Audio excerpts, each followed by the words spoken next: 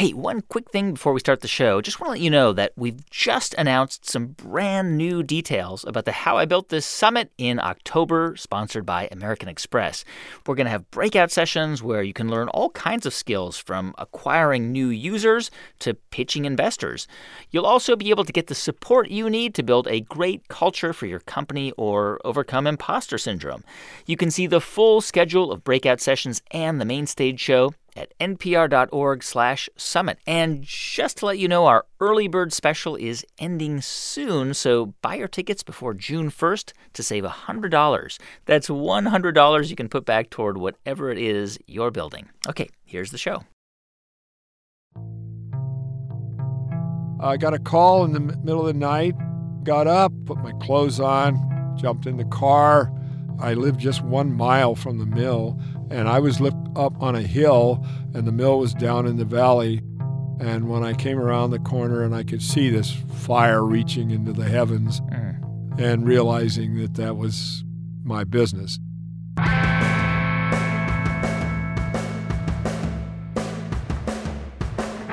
From NPR, it's How I Built This, a show about innovators, entrepreneurs, idealists, and the stories behind the movements they built.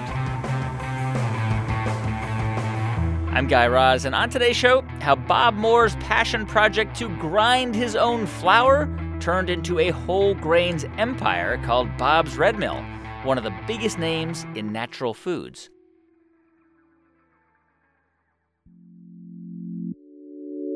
On this show, we've heard the stories of a lot of tech entrepreneurs.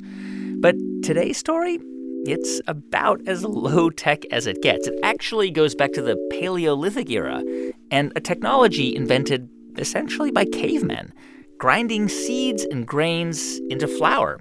And as an actual industry, people have been making a living off of this for at least 10,000 years. So we're not talking about a disruptive idea here. Bob's Red Mill mainly sells whole grains and flours. And not just wheat or corn, but things like millet and sorghum and kamut. And who actually knows what kamut is? And even though it wasn't his intention, Bob has turned all of that grain into gold. Bob's Red Mill is a $100 million a year business. Go to most supermarkets today, and there is a good chance you will find Bob's Red Mill products. Just look for Bob's friendly, white-bearded face on the package. And what's really amazing about this story, Bob started the company after he basically retired, when he was almost 50 years old. Right around the time he decided to study theology at a Christian seminary in Portland, Oregon. And at the time, Bob was not a rich man, but we'll get there. For now, here's what you need to know. Bob grew up in the LA area during the Great Depression. His dad drove a truck selling Wonder Bread. And around the time of the Second World War, all the young men went off to fight. Bob wasn't quite old enough to enlist, but he was old enough to work. Absolutely. I rounded up a job from the May Company in Los Angeles, which was their headquarters, I believe. I got a job in the warehouse. They had a master warehouse that fed the other May Company stores. And because there wasn't men around, the people that were running the warehouse were all old guys, at least in my mind. They were really old, and they weren't draftable.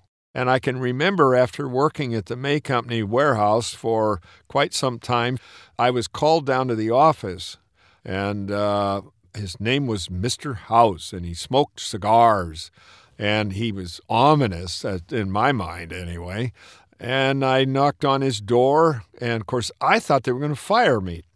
And I was just shaking. I was so nervous to go in there. And Mr. House said, "Well, sit down, Bob." And he asked me if I would like to have a department of my own at 16 years old. Wow. Guy, that was probably the greatest thing that society did for Bob Moore, was to give me that kind of responsibility when I was that young. And I almost cried. And he said, "We will pay you $1 an hour." Gosh, that was a lot of money at that time. Yeah. But I walked out of his office. I didn't walk out. I flew out. I was just in seventh heaven. And it was probably one of the most magnificent moments in my life was having that happen to me. After Bob finished high school, he joined the Army for 3 years. And when he got back to Southern California, he met his wife, Charlie, and eventually they had 3 boys. For a couple years, Bob worked for an electric motors company, and he thought that's what he would do for the rest of his life. But then his dad died unexpectedly. I have a picture of him in my office that was taken the same year he died. He looks as fresh and normal as anybody at 49 years old. Certainly didn't look like he was ready to die. And he just keeled over one day, and the doctor said he was dead by the time he hit the ground. He had a massive heart attack, and to this day, I miss my dad immensely. You were, I guess, in your early 20s when he died. How did that change your direction at that point?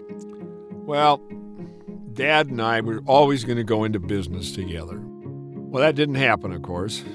And one day, I was driving down Crenshaw Boulevard in Los Angeles, and they had just put up a big sign on a corner that said, "Coming soon, a mobile gas station." And I wrote the phone number down and called it because I wanted to find out how much it would cost to get a gas station. I didn't even think there was enough money in the world for me to do that. But they came through with a figure that seemed fairly reasonable to me. And so we put the house up for sale and sold it immediately and got the money we needed to buy the gas station, and that's what I did. How much did you need to buy that gas station at that time? Oh, it was about $6,000. And I can tell you that the excitement of having my own business, it's still with me. Guy, it's still with me. It fulfilled every single thing my dad and I had talked about. And only I didn't have my dad. So if you were enjoying things at the gas station, you, I should mention, you sold it a couple of years later and got out of L.A. Why? Why did you do that? Well, L.A. had a lot of problems. It was very smoggy.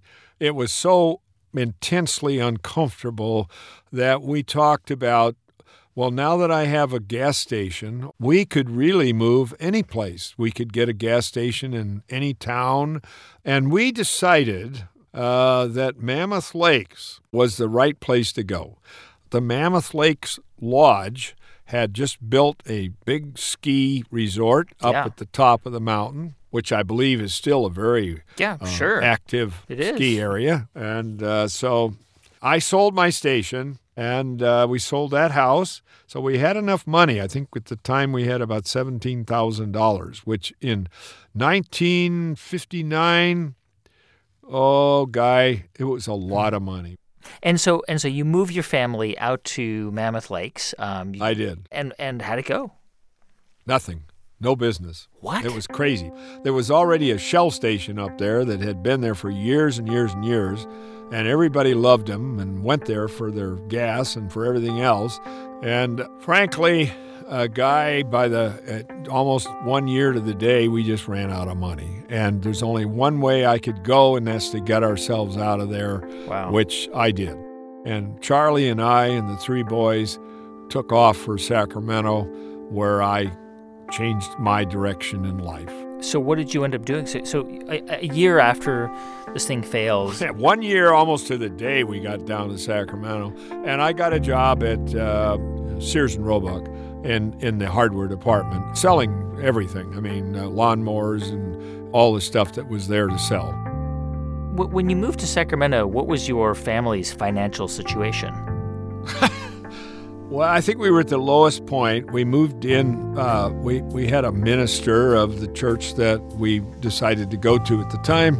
He was caretaking an apartment, 3-unit apartment, and one of the units didn't have a shower that worked. And he said, well, Bob, I can let you and Charlie and the boys live in that for a while. And we took him up on it because we didn't have any money.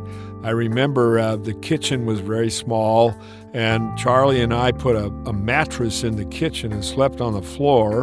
And the boys, the 2 youngest boys, slept together on a fold-up bed, and Ken, the oldest at that time, slept in a sleeping bag, and that's how we slept. We didn't have any furniture, so that was about the lowest point in our life when we were living on somebody else with the three boys. You know, when you get down, you feel helpless like a baby. Yeah. You don't, there's no strength left in you. You don't even know how to retaliate or fight. We really, we needed a helping hand.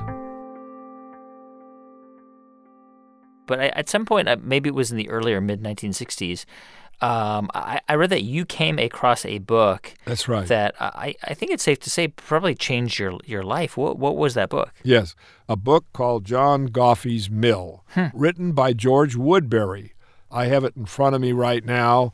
And George was a very well-educated archaeologist. He got a letter in the mail. It said that he had inherited his family's mill, which is about 600 acres in Bedford, New Hampshire. Well, I mean, if you got a letter like that, you're going to go down and see what you had. And that's exactly what George did.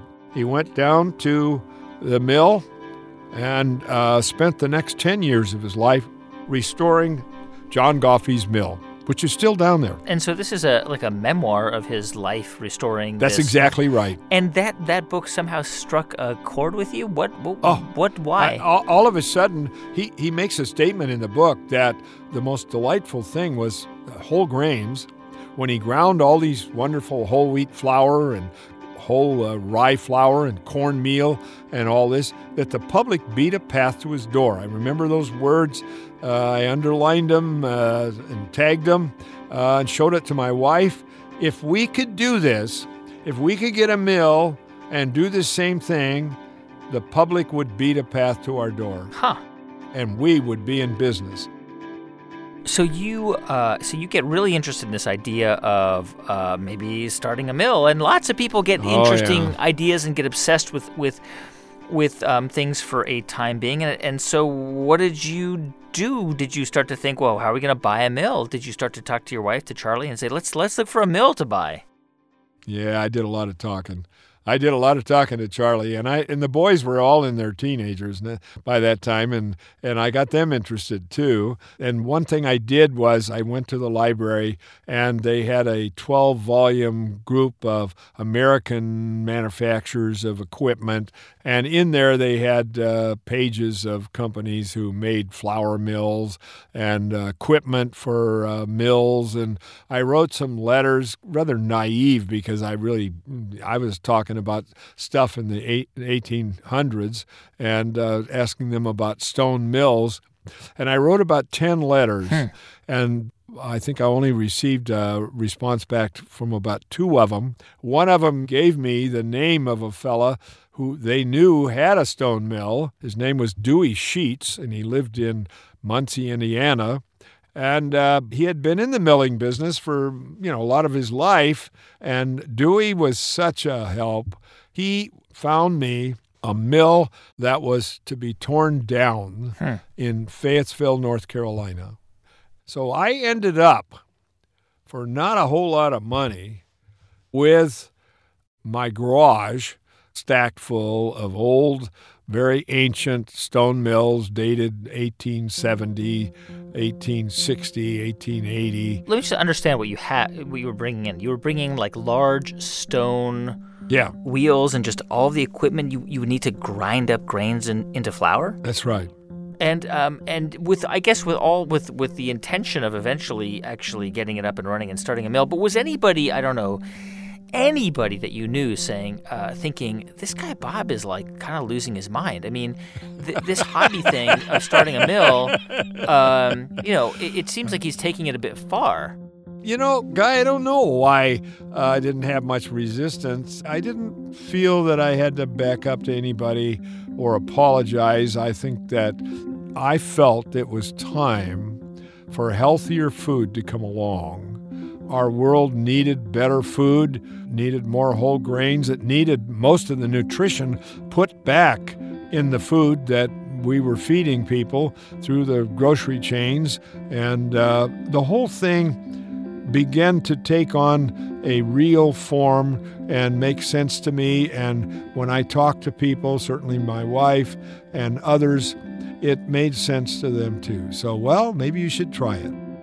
I guess after a couple of years, you started to save some money, and then you were able to buy...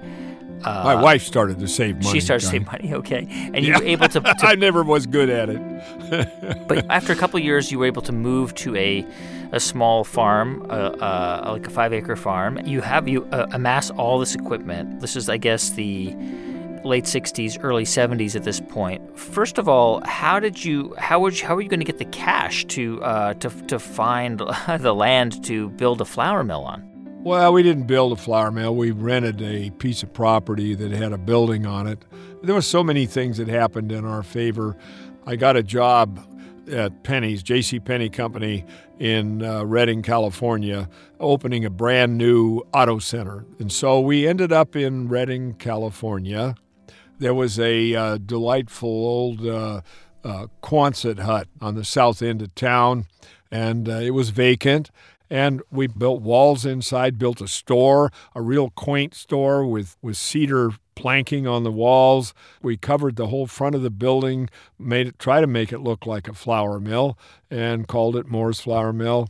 And we converted this building into what was a reasonable facsimile of a mill. And we had 3 stone mills that we set here and there and began the process of grinding flour, whole wheat flour, cornmeal.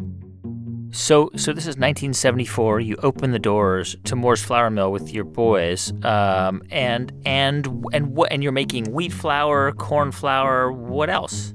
Oh, actually, I created the 10-grain cereal that we're using now. We ground whole wheat. There's a lot of kinds of wheat. There's a durum wheat, which is a hard white wheat. There's a red wheat, which is high in protein and makes wonderful bread. Oh, and then soft wheat. There's a soft white wheat for pastries and biscuits and so you get a little knowledge of what grains are and how to use them. Then you create some recipes and put them in a bag, and then you peddle them. And that's just what we did. We put large windows across the wall from the store into the mill room, and they could see it. 1 or 2 or 3 mills running all the time. So this was almost like an artisanal mom and pop kind of storefront. It was never designed to be anything bigger than that, I guess, right? Oh, no. I kept my job at Penney's for 2 years, and Charlie, of course, she worked the store and talked with people, and she was a great believer in whole grains, and it was all very nice. We were having a great time. Okay, but you must have still been, kind of restless because I guess it was around this time you kind of made a radical shift. You decide to retire. One of your sons takes over the mill, and then you take off to go study at a seminary. That's right. I had an intense desire to learn to read the Bible in the original languages, Hebrew and Koine, Greek. And we did a little scouting about and found here that Portland, where I am right now, was one of the greatest spots for seminaries. And we enrolled in one of the seminaries here and began to learn to speak Bible in its original languages. This is interesting, Bob, because at this point when you decide to completely change directions and just go and study at a seminary, you are about 50 years old, so just a little bit older than the age when your father died. Yeah. And this was going to be your retirement, the beginning of your sort of winding down from work, I guess, right? Well, I counted all my buckets that I had, and I said to Charlie, I think we could live this way for 4 or 5 years. And I think I could get my education. And once I got that, I would get some kind of direction, I felt, whether it was spiritual direction or what, and would be able to reroute my life into something that was worthwhile. And we both agreed that that's what that appealed to us both. So that's what we did. So you start at seminary school, and we do. Did you love it? Did it fulfill all of your dreams and hopes and wishes? No. Oh, no. What happened? Well, it's hard work. When you haven't been into languages, guy, it's a tough one, actually. I had to do a lot of studying, and Charlie was right with me. What really changed the whole thing was one day we were walking along. We were reading vocabulary cards back and forth. We had Greek verbs on one side and nouns on the other. And so anyway, one day we were walking down a particular street, and much to my surprise, I looked over and there was a mill. And it had been there for a long time. And in front of it was a for sale sign. I couldn't believe it. I said to Charlie, "Hon, that is an old mill." We walked over. It was probably 6 blocks from the seminary. And I went up on the steps, and I looked in the window, and I could see bucket elevators, grain cleaners. I could see all the milling equipment. I could not believe what I was looking at, and there was a phone number. And I called the number, and I got a hold of the guy that owned the property. And when I told him I was interested, he says, "What are we talking about here?" He owned a lot of property. I said, the old mill. "Oh," he said, "yeah, that property." He said, "Yeah, we're going to tear the building down, and we're going to have the property as 2 acres, and we're going to have it for sale. So it's going to be a really good buy without that old mill on it." I said, "What are you going to do, tear that mill down?" And I thought, this is just the most fantastic thing in the world.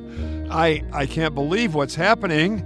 So, well, basically, I bought the thing and changed my entire life.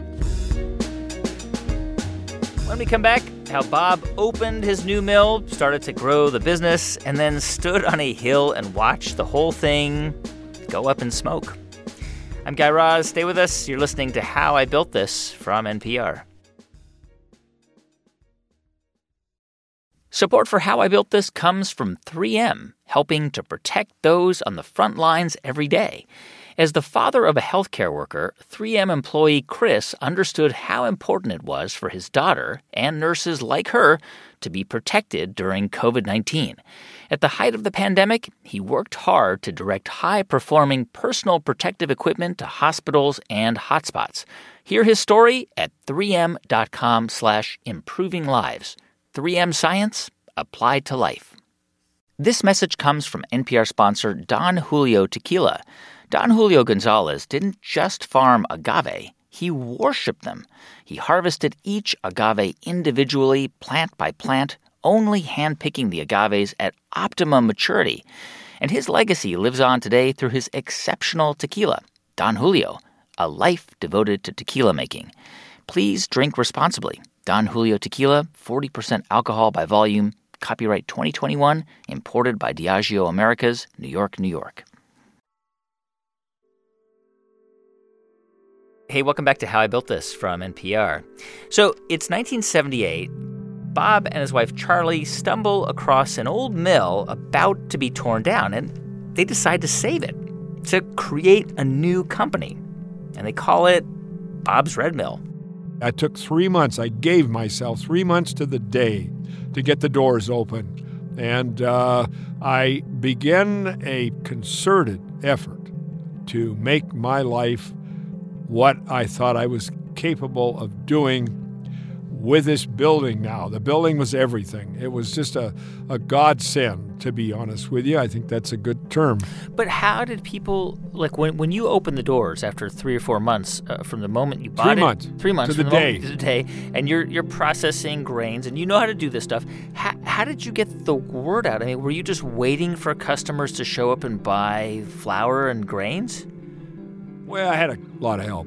I put every Tuesday was the food ads in the local paper, and I put a 2-column, the mill is now running, come and enjoy fresh stone ground whole wheat flour, and I'm a pretty good shouter. I can yell it out pretty loud and make it work pretty well. Huh. And Channel 2 here came out with Kathy Smith, and within 2 weeks of opening the mill, I was on the evening news with Kathy saying the nicest things about Bob's Red Mill.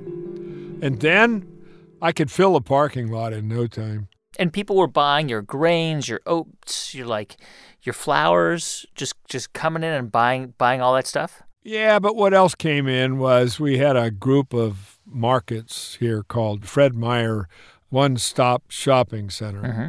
And their buyer came in. He was a vice president. And he said, Mr. Meyer would like to open health food stores in all 44 of his stores. And he'd like to put your products in there. Huh. And they gave me a list of the grains they wanted, the flours they wanted. And, of course, with the Fred Meyer chain, others came to us, Safeway, I know, and Albertsons and some of those, and asked us if we had enough production to keep them going.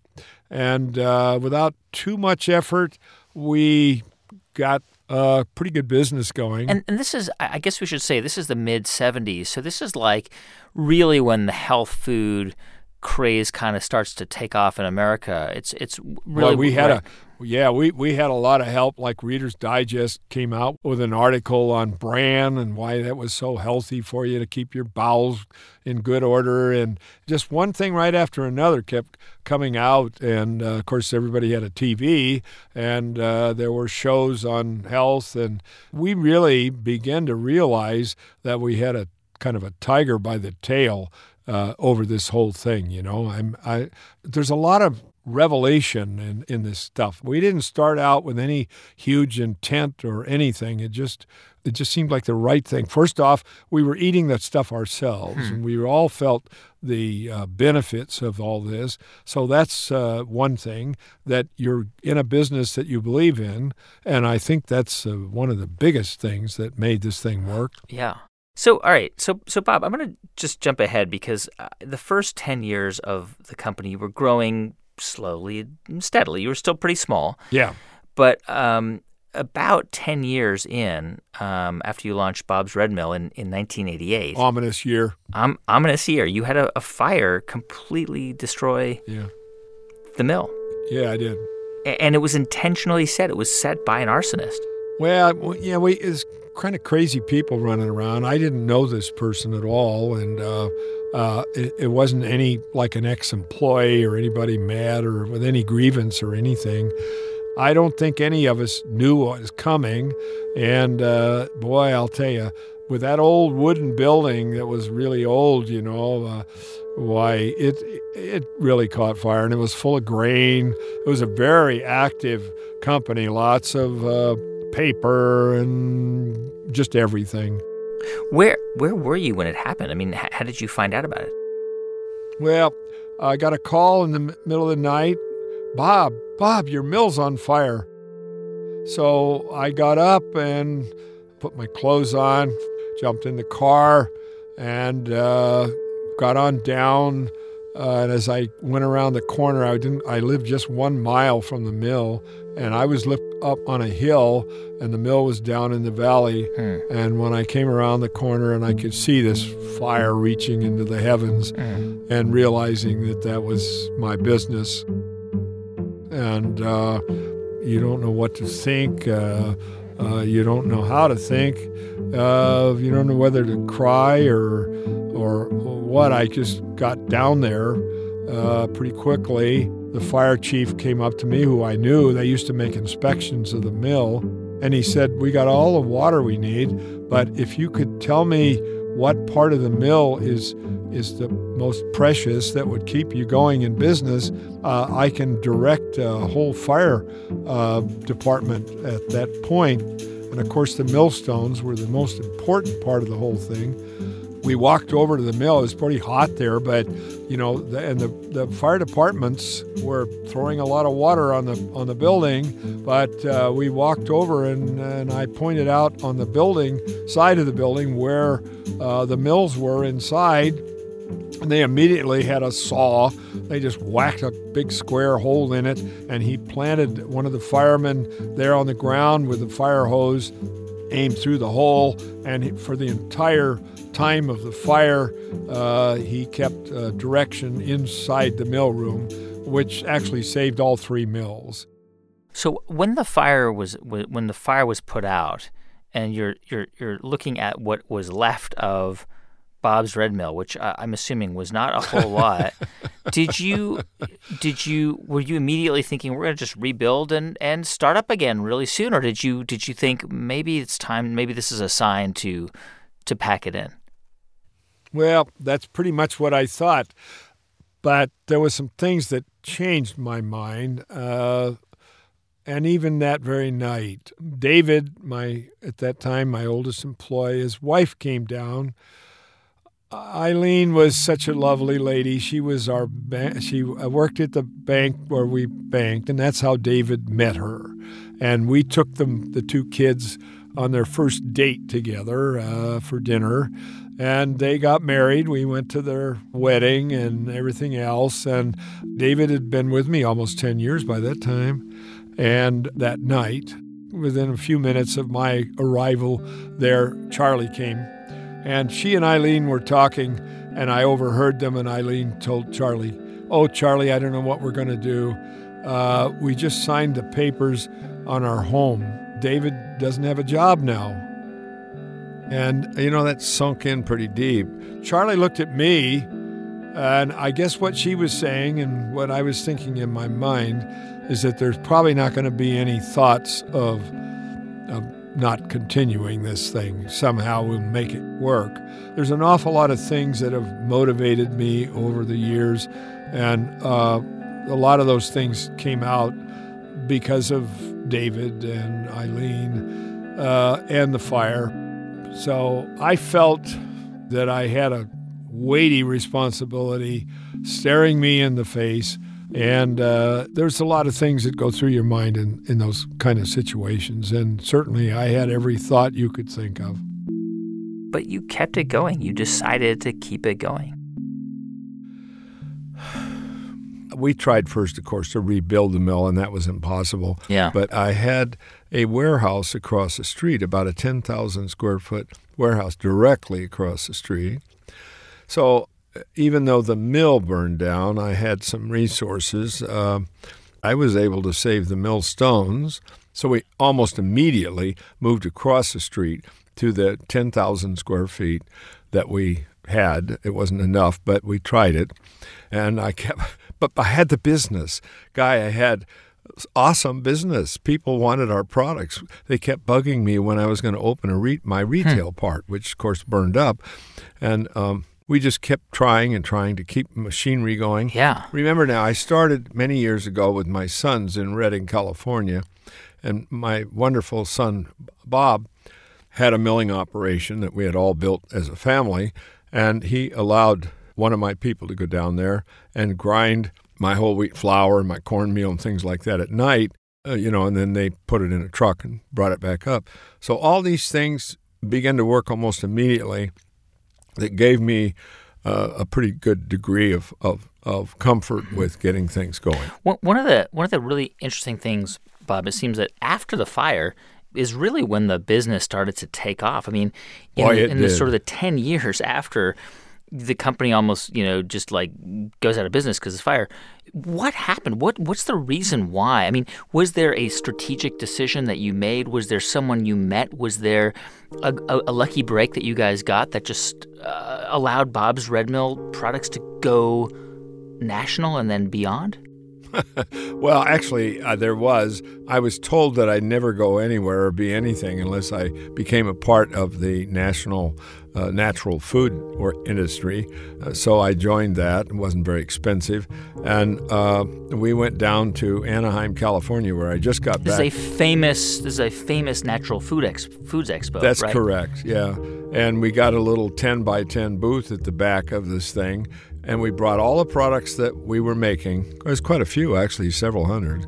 And I tried to have all natural whole grains and every form of them. We could take one item, corn, for instance, and we can make corn grits. We can make fine cornmeal, regular cornmeal, coarse cornmeal. I ended up with, 6 or 7 products over one basic grain. I did the same with wheat, and I did the same with oats and everything else. So, it was a unique way of doing it. I wanted everything. Now, I didn't sell as well. Some sold better than others. But when the industry down there in Anaheim saw this, I had some people come to me and they said they wanted it. Who's your distributor? And I said, well, I don't have a distributor. So those people, the distributors were there at the show too. They went and got their distributor. And they brought him down. They said, we want these products. So they took my products on. So almost overnight, we kind of hit the jackpot. And we had to go back and work pretty hard to catch up with their orders.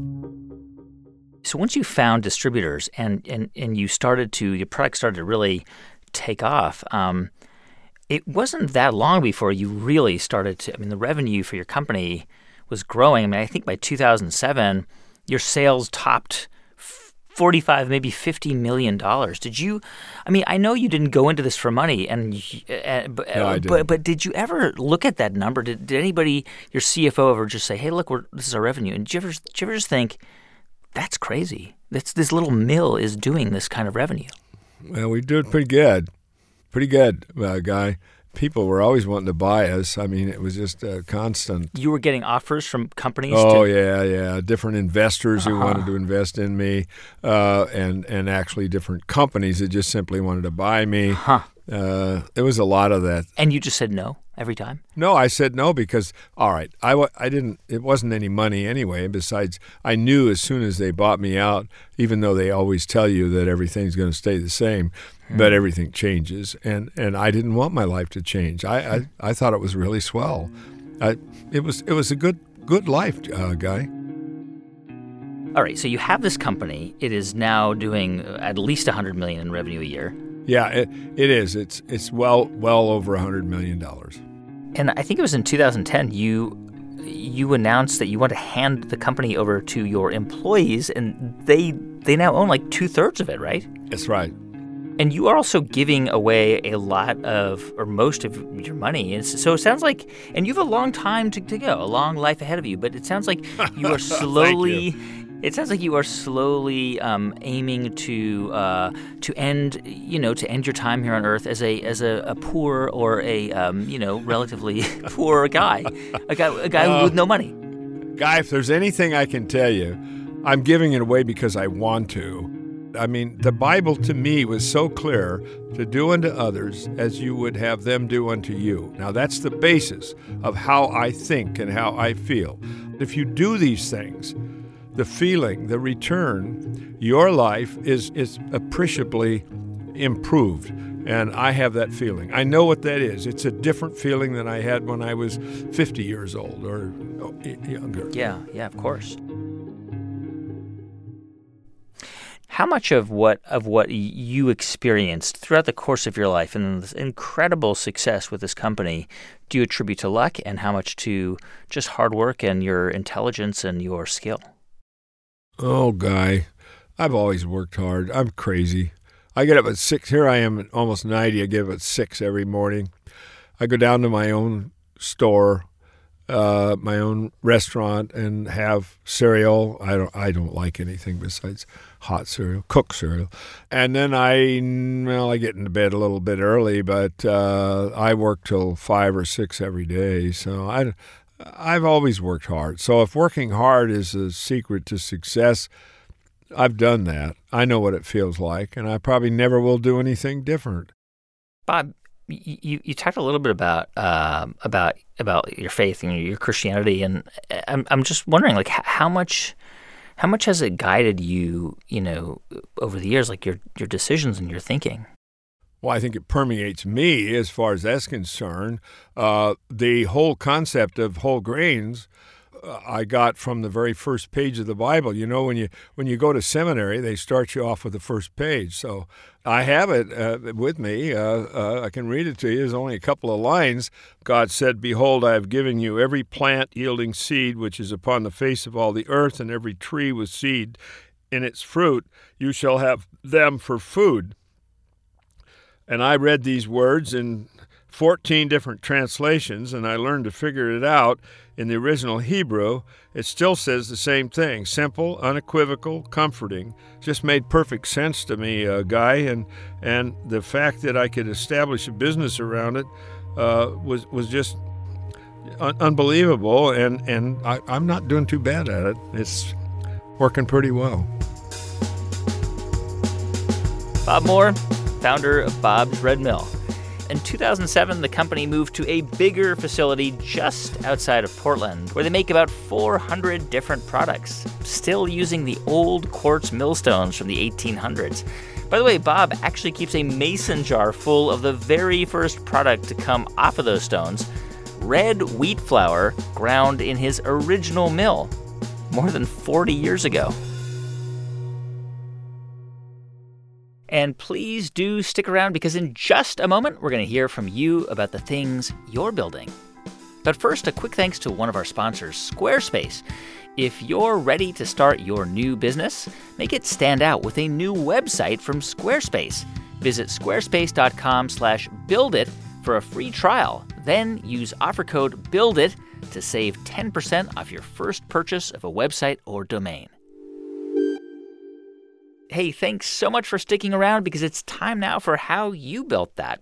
And today's story starts back in 2015 when Mike Bolos was working as a lawyer in Chicago and then moved to a new firm and a new office. My new desk was just one of those typical desks that's kind of mounted to a wall. But yet, in downtown Chicago, I had these beautiful floor-to-ceiling windows out to my right, overlooking the city.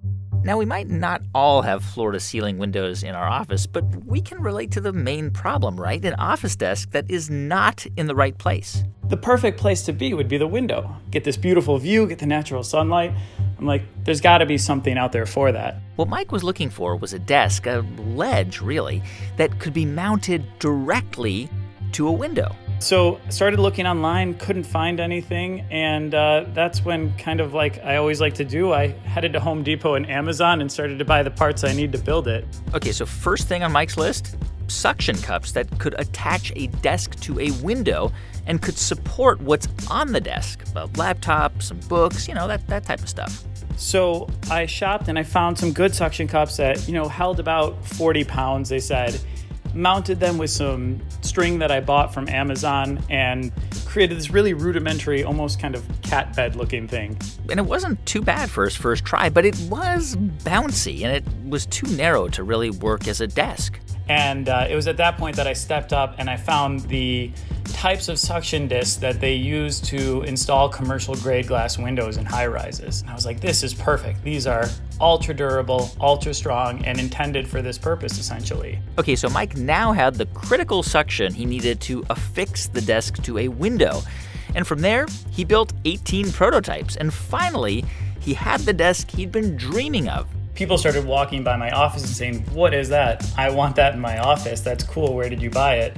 And that's when kind of the light bulb clicked, and it was like, well, I should really think about mass production and really bringing this to market. And around that time, Mike went to a party where he met a guy named Jason and told Jason about the desk he'd built. Immediately, the light bulb went off in my head. Yes, more light bulbs. It turns out Jason Grohowski was a real estate advisor, and it was his job to help businesses improve the design of their workplaces. So Jason saw real potential in the desk that Mike had invented. Here's Jason. I've seen how the culture within spaces is changing, how all the new buildings are glass, how everything is about bringing in the natural light for employees and just productivity and health and wellness within spaces. And so I just got super excited. I was like, we need to do this. We need to take this to the next level. Mike and Jason soon started working with a design firm in Chicago and made even more tweaks to the desk. And by January 2017, they had a prototype ready, so they launched a Kickstarter that April and made $25,000 in just the first day. After we closed out the Kickstarter, we had to fulfill these orders. So then it was, let's go get this made. They had all of these orders and no manufacturer yet. So a month later, this is May of 2017, they found one in Singapore. And by November, Jason and Mike went there to check on the desks before they got shipped. And I look at the unit and I'm like, something doesn't seem right. And I play with it and the lever snaps. At that point, we had 2,000 units already made, all the components made. And we were like, this is something that we can't let out the door. So after a month of sleepless nights and many design revisions, Jason and Mike finally got the lever right.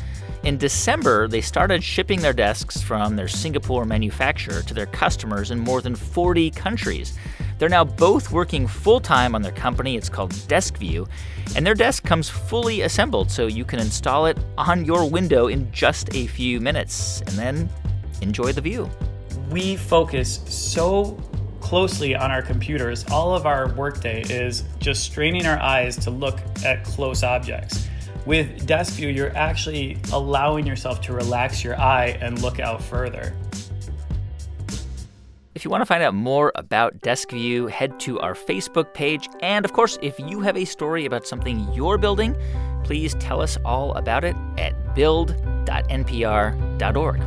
And thanks so much for listening to the show this week. If you want to find out more or hear previous episodes, go to howibuiltthis.npr.org. You can also write us at hibt@npr.org.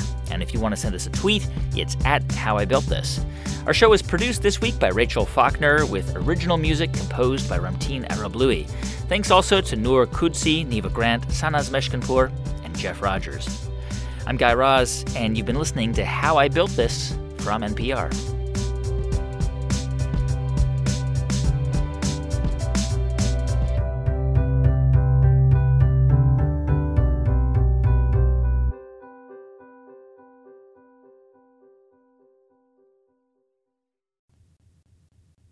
Hey, my name is Peter Sagal, and I am here to help you with the most pressing problem facing civilization today. There are too many good podcasts to listen to. Now, why not avoid that whole problem by listening to an extremely silly podcast hosted by me? On Wait, Wait, Don't Tell Me, it's wisecracks about the week's news, shenanigans, fart jokes, and general silliness. And doesn't that sound pretty great right now? Listen to the Wait, Wait, Don't Tell Me podcast from NPR.